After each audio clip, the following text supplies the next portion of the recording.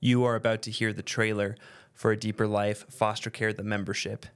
If you're a foster parent, we hope that this makes you feel seen and know that you are not alone.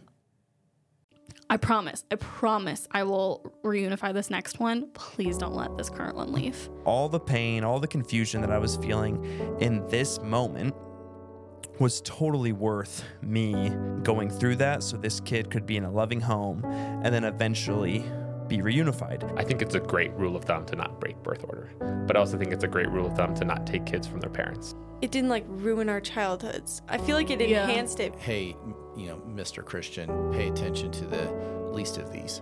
And how empowering is it for an 8-year-old to feel like they have a legit ministry? We don't want her to sleep in the office tonight because that's what they told us was going to happen.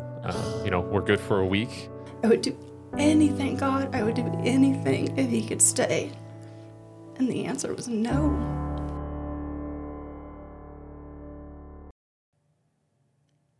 To hear the rest of these conversations and gain access to even more encouraging content, go to flowerscoaching.com or click the link in the show notes to sign up for the Deeper Life Foster Care membership. Your foster parent journey is too important not to get the support you need.